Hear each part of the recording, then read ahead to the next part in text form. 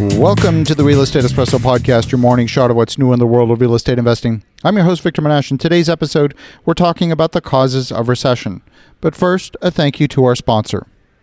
International Coffee Farms grows and sells specialty coffee from Boquete, Panama. Their specialty coffee sells for a premium to the commodity coffee at auction, and as a landowner, you would benefit from those high prices. If the idea of a safe, diversified, cash-flowing offshore investment is intriguing to you, check out International Coffee Farms at internationalcoffeefarms.com. That's internationalcoffeefarms.com. We are back, and today we're talking about the causes of recession. We ask the question of whether the signs of impending recession are visible yet. Recessions occur when industries get a little overexcited. They build more capacity and more inventory in anticipation of further growth that simply doesn't materialize. There aren't enough buyers for the excess inventory, and the company wakes up one day and says, "Holy cow, how did we double the inventory compared with our benchmark? How did we let this happen?" All of a sudden, they slam on the brakes, they lay people off, they stop production, and now you're in a full-blown recession. The cost of the inventory is too high, and they risk running out of cash, so they have to take action. And that's why you see a sharp downturn, a sharp slowdown whenever a recession hits. If your business is cars, then you want 21 days of inventory, not 90. If your business is rental apartments, you want properties operating well in excess of 93% occupancy.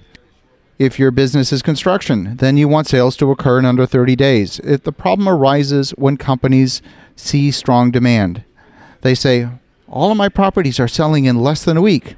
Not only that, everything is selling without having to be discounted. So they ramp up production. They can't find the additional labor easily, so they offer a little more money to lure away talent. After all, everything is selling with no discount.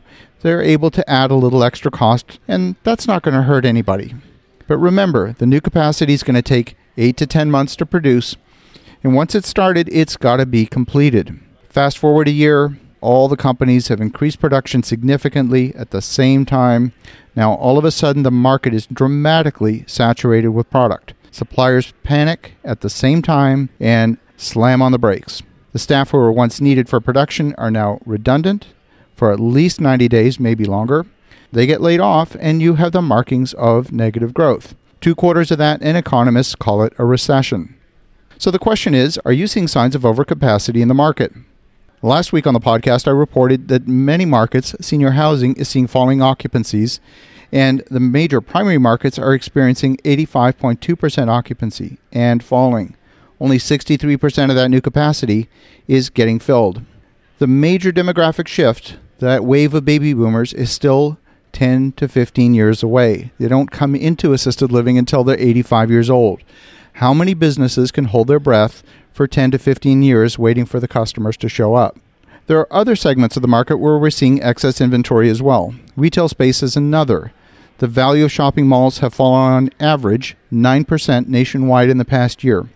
We're talking about the second year of declining value, totaling 18% in the past 24 months.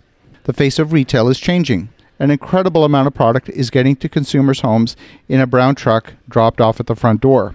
This weekend, I walked through the Diamond District in Manhattan. 47th Street is the epicenter of this concentration of jewelry stores. This is an area that used to be a bustling, thriving hotbed of activity. And this week, it looked like it had one foot in the grave. There were a very large percentage of stores that looked like either on the verge of closing or had closed. And I sat down and I actually talked with a number of store owners and asked them how business was going. And I kept hearing the same story over and over again, that too much product was being sold online and business was slow. They couldn't afford the high rents. Many stores were closing. One thing I noticed that in the showcases of several stores, they were absolutely jammed with product. And when the product is diamond jewelry, the owner is sitting on a large amount of inventory. And unless a lot of that's on consignment, they have a ton of money tied up in inventory. We're talking millions and millions of dollars. Some showcases were so jammed with product, it was almost impossible to focus my attention on a single piece of jewelry that I might be interested in. There was just that much concentration, that much excess inventory. That's a sign that that business has become overextended. The thing to remember is that when economists talk about economic cycles, they talk about the economy as if it's one thing. But in reality, you can be in recession in one sector of the economy and be in hypergrowth in another sector. It's never one size fits all, and I urge you to move out of the thinking that focuses on averages. I want you to pay attention to the specific. So as you're thinking about that, wondering whether the next recession is coming, pay close attention to the market sectors that you are interested in. Don't pay attention to the averages. Pay attention to the specific. Meantime, have a spectacular day. Make some great things happen. And we'll talk to you again tomorrow.